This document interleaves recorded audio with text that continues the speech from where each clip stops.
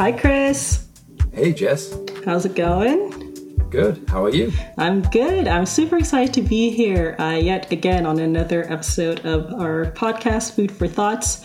One of the goals of our podcast, as you know, and as I hope the listener is starting to know, is to break down terms that we see in the Bible or in the church, to break down some terms that we may not understand really well.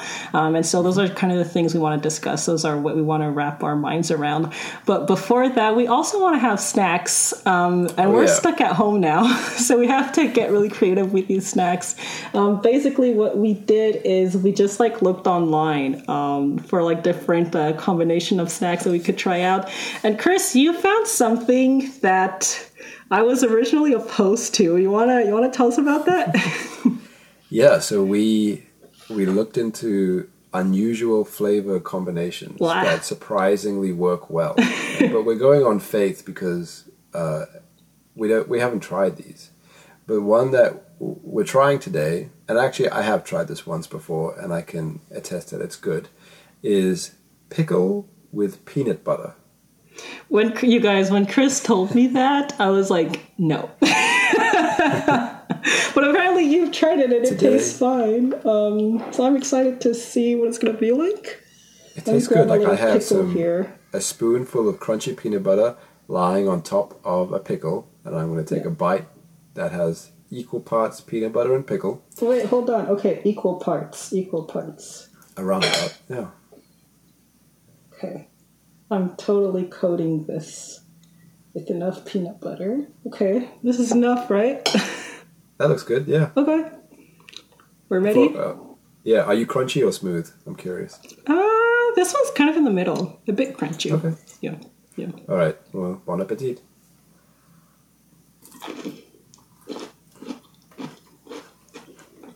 Mm-hmm.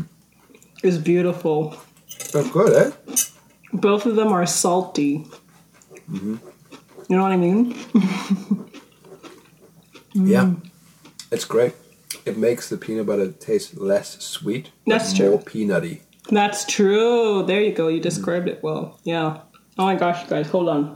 Okay, Chris, say something because I need to. Jess is going in for seconds. She's setting it up. Yeah, it's really good.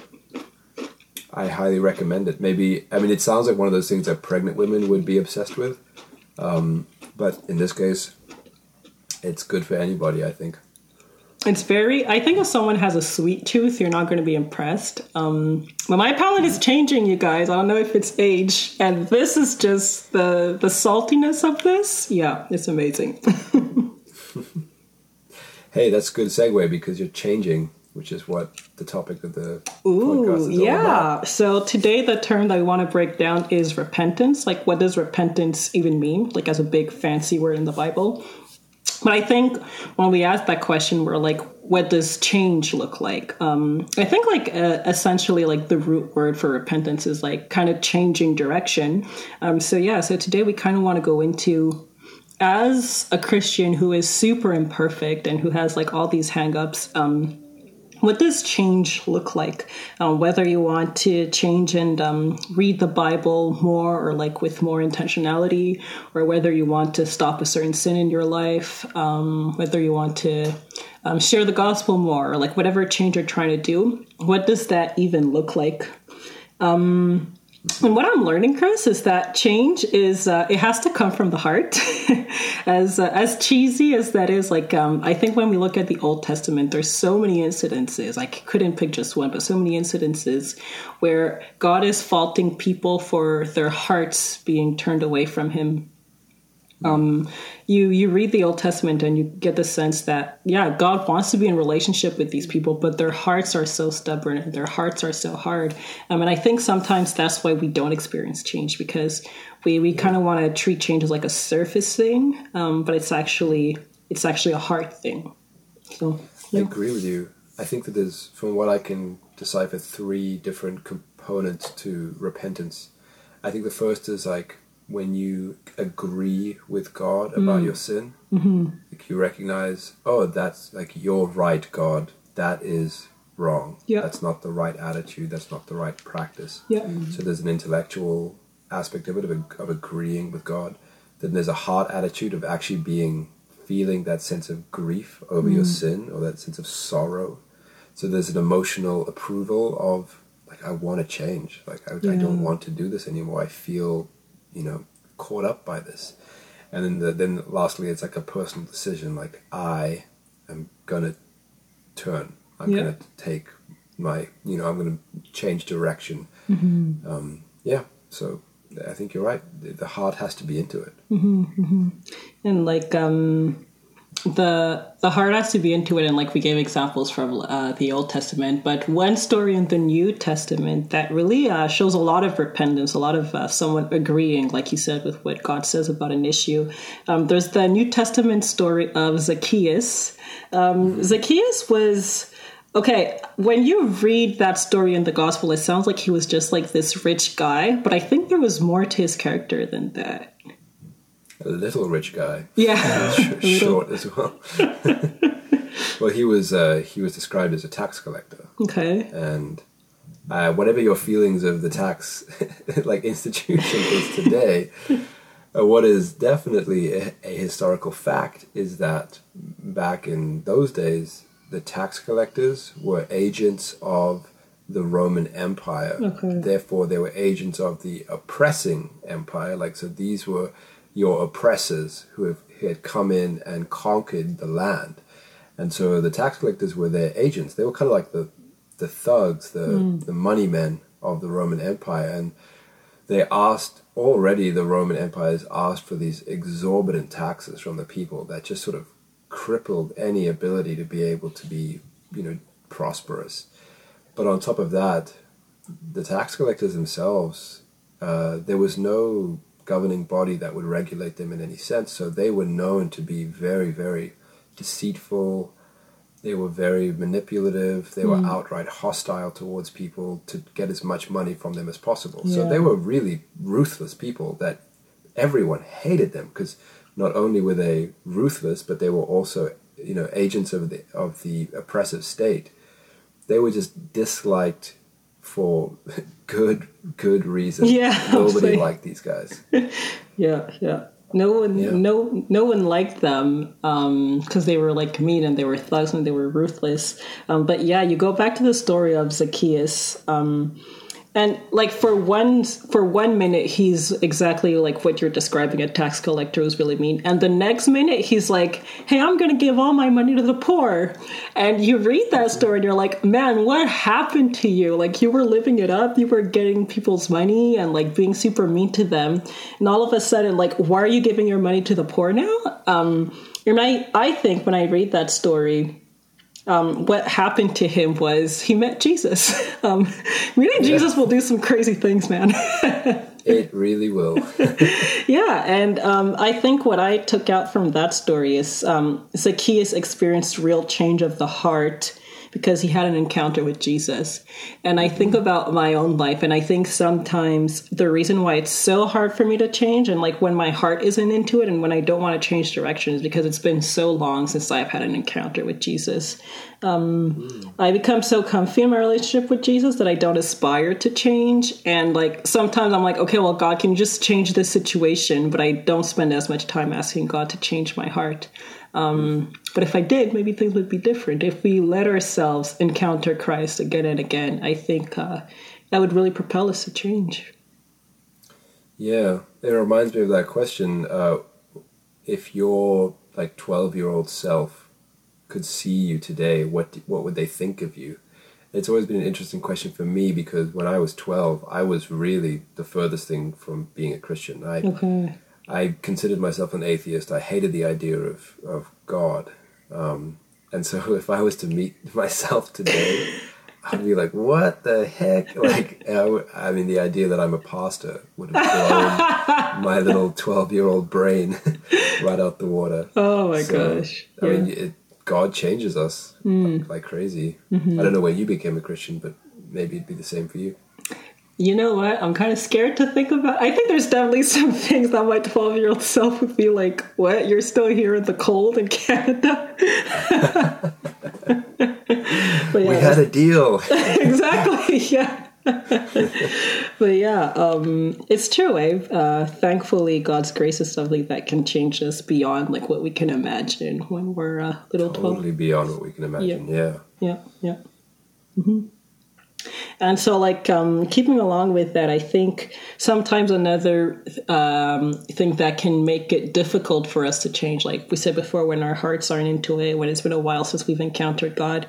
But I think sometimes, if we're honest with ourselves, we don't really want to change and we're not really ready for change. We can see like Christians around us who look like they have their whole lives together. And so you're like, oh yeah, like I really do want to give my money to the poor and change that. Or, oh yeah, I really do want to stop lying and stop sinning and all of that. But do you really, want to make that sacrifice? And as I was thinking about that, there's this model of counseling that I've read about a few times and that I've taken a few classes on. And it's called motivational interviewing. And the idea is that in this context, what a counselor does is you take someone through different stages of change, and you're right there with them in those stages of change. Like change isn't something that's automatic, but it comes in like different phases.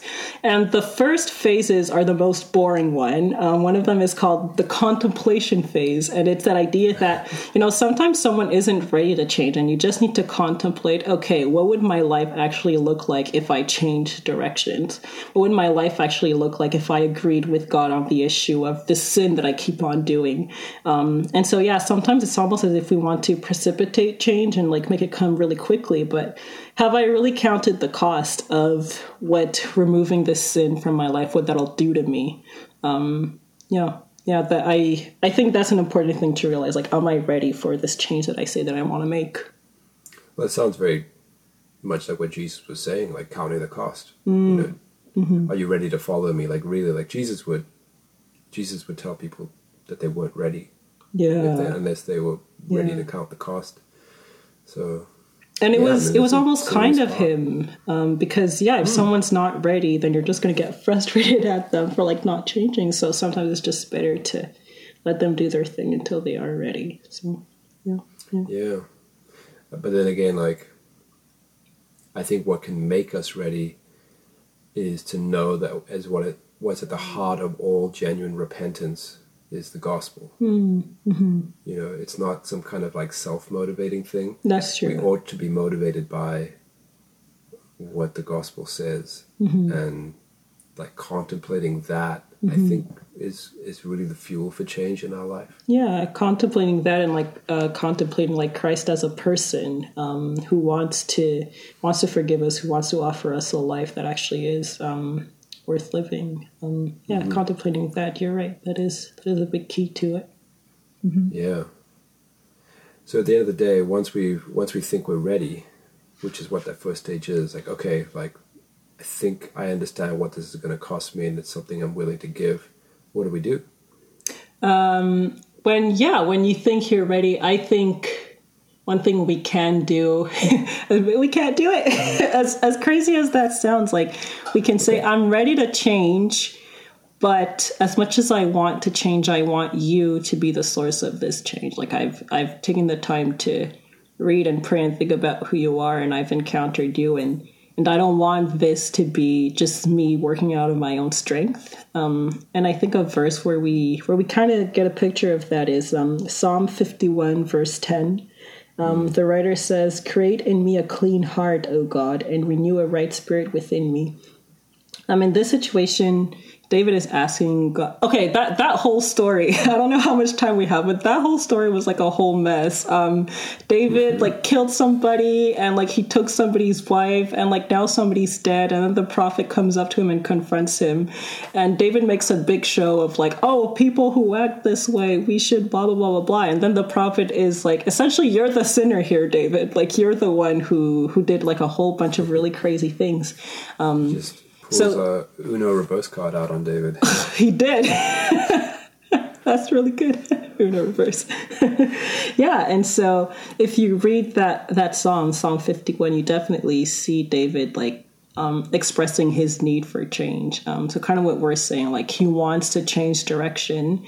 And so what do? Well, he asks God to change his heart, to create in him a clean heart. Is there a because you were saying that at the beginning of this was like psychological model. Yeah. Is there a kind of an equivalent for that within the model itself? Because I'd imagine they don't say in a secular counseling, context, they don't say, well, if you want to change, look to God. Yeah, but no. What do they say? I think if you want to change, okay, so one of the next stages is like the preparation change. Like, okay, if you want to make this change, like how can you prepare yourself for that? And like, let's say it's in the case of addiction, and every day when you get off the bus, you see your dealer. Okay, well, prepare to like take a different bus route or something. And so like make those, essentially you're telling the person, make those active changes yourself, so that, you can maintain this change that you say you want to maintain, which is valid in some cases, but definitely the Christian model is like, before we start preparing and before we start taking those steps, come to me and like ask me for what you need, if it's strength that you need for the journey, like ask me for that. And if it's grace, ask me for that. And we can ask God to create in us a clean heart. So, I don't know if that kind of answers your question, but that's what it says. Yeah. It makes sense to fit the idea of like asking God into the preparation stage, because I guess to prepare for the journey ahead, we need to sort of like metaphorically like pack ourselves with this dependency upon God in the difficult times, and in the moments of temptation, to be able to have the right attitude of like calling out to Him and relying on Him, and maybe even like memorizing scripture to be able to bring that out at key moments of temptation, like relying on His word rather than our own hearts like shoutings. Yeah. I want to go back to that word you said, like dependency on God. Like, that's so important. It is, yeah.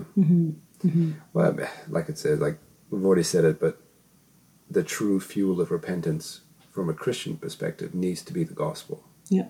Like this is what prompts us to change. Even though Jesus said, like, following me is going to cost you everything, He still knew that He was worth it. Like He was worth everything. He was worth changing everything in your life. That's true. Because that was the way that you were going to really flourish as a human being. And He's onto something there. He gets it. Like he's not wrong. Like it's going to cost you everything, but it's going to be the best thing for you. It's going to be worth everything. We need to kind of let that be the fuel, right? Figure out how it all works to be able to grab hold of this once in a lifetime opportunity that He has for us. I like that. Yeah. And just to bring in another perspective on like the idea of repentance and depending on God, I found a quote by this guy. His name is I don't know what the W stands for, but W. Ian Thomas. And then he says, repentance happens the moment you genuinely admit that I cannot and only God can. So that moment when you agree with the gospel. And then he says, it means acting on the assumption that this is true and exposing every situation to Him moment by moment for Him to accomplish what you cannot, while you tell Him, thank you. And so it's that idea that, once you agree with the gospel, like you were saying, repentance starts from there. And then because you agree with the gospel, asking God for help to do the things that you can't do. Yeah. It's kind of reminds me of that, there's a saying that God saves us from and to. So there's, He saves us from certain damaging, sinful practices, but He saves us to a life of holiness. And I think part of the great way to overcome things is not simply to have the goal, like, I want to stop doing that. But to supplement that and to finish the equation, to say, I want to stop doing that and start doing this. And by, rather than just sort of saying, like, I'm going to stop focusing on that, you're saying, I'm shifting my focus to this. Right. And I think the action of, like, focusing on doing good rather than just focusing on not doing bad is the fullness of what we're called to do. And it's so much easier to be able to make changes when you have something positive to focus on, rather than simply stop doing negative stuff. It's like start doing good stuff.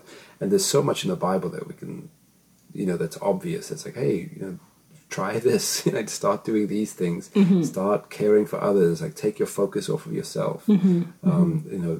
The ideas of like prayer and fasting and meditating on God's word and in the private and in the public, like, being generous and being relational, and all of these things are so good, like these good things that we could be focusing on. And I've noticed within myself that when I put my attention towards doing good rather than just not doing bad, the bad doesn't seem as tempting and appealing anymore.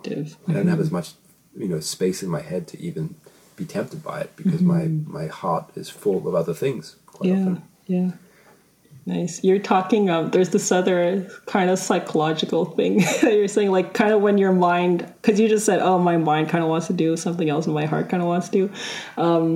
There's like this huge movement now about like neuroplasticity. And it's just like the idea that you can train your brain to literally, like, once you start doing those positive things, like once you start, I don't know, like doing yoga instead of like going back to your addictions, like that actually changes how your brain works.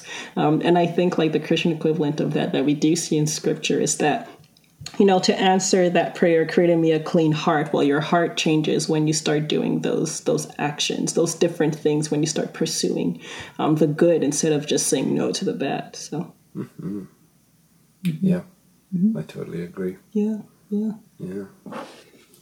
So how do we change, Jess? How would you sum it up?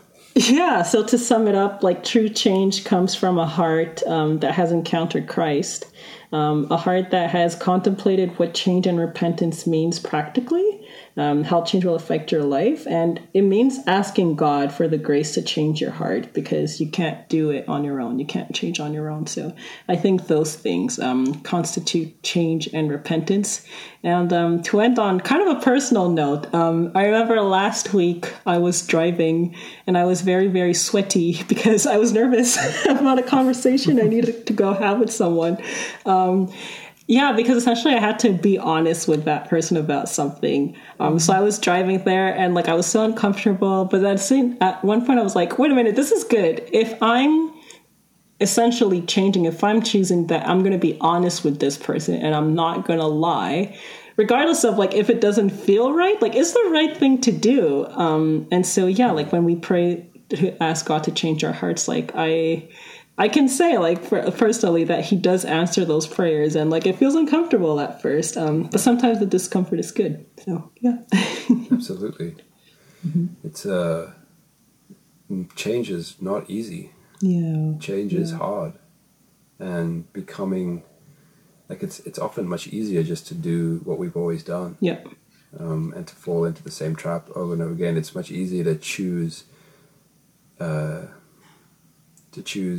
temporary ease over long-term growth. I think that can hold us back sometimes, but nothing truly great in this world is easy. I like that. The greatest things that we can achieve as human beings will require us to develop a character to be able to handle these things, and to be able to actually bring these things about.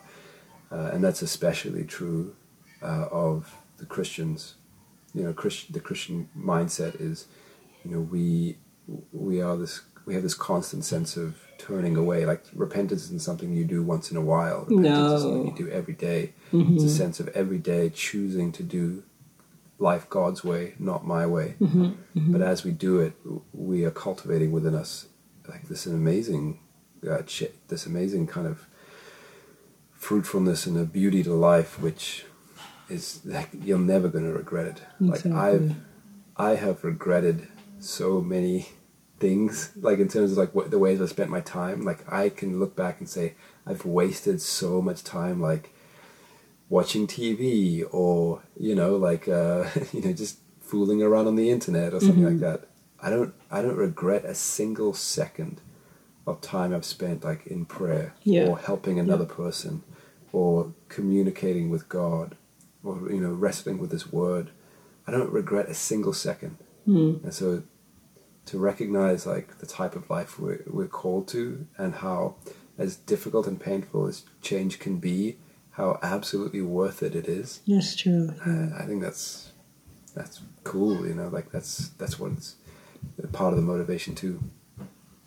To live a life that you don't regret anything. Mm-hmm. It's going to be worth it in the end. So yeah, and I'm sure that no matter how that conversation went, you didn't regret having it. No, it actually was fine. I shouldn't have been sweating so much. Like it was actually a good talk. Well, that's a good point too. Is like the fear over what we potentially might lose is often way overblown, exaggerated. Yeah. So yep. With that, we hope that these things can help you think about your own journey towards change and your own journey towards contemplating more about Christ's character. But if you do have more questions, there is our email that we're gonna leave in the show notes, and we'd love to hear from you. And if you have ideas of topics that you really want us to discuss or go into more depth about, be sure to write to us. And until then, take care. We'll see you guys next time. See you guys next time. Thanks for stopping by. Bye. Bye.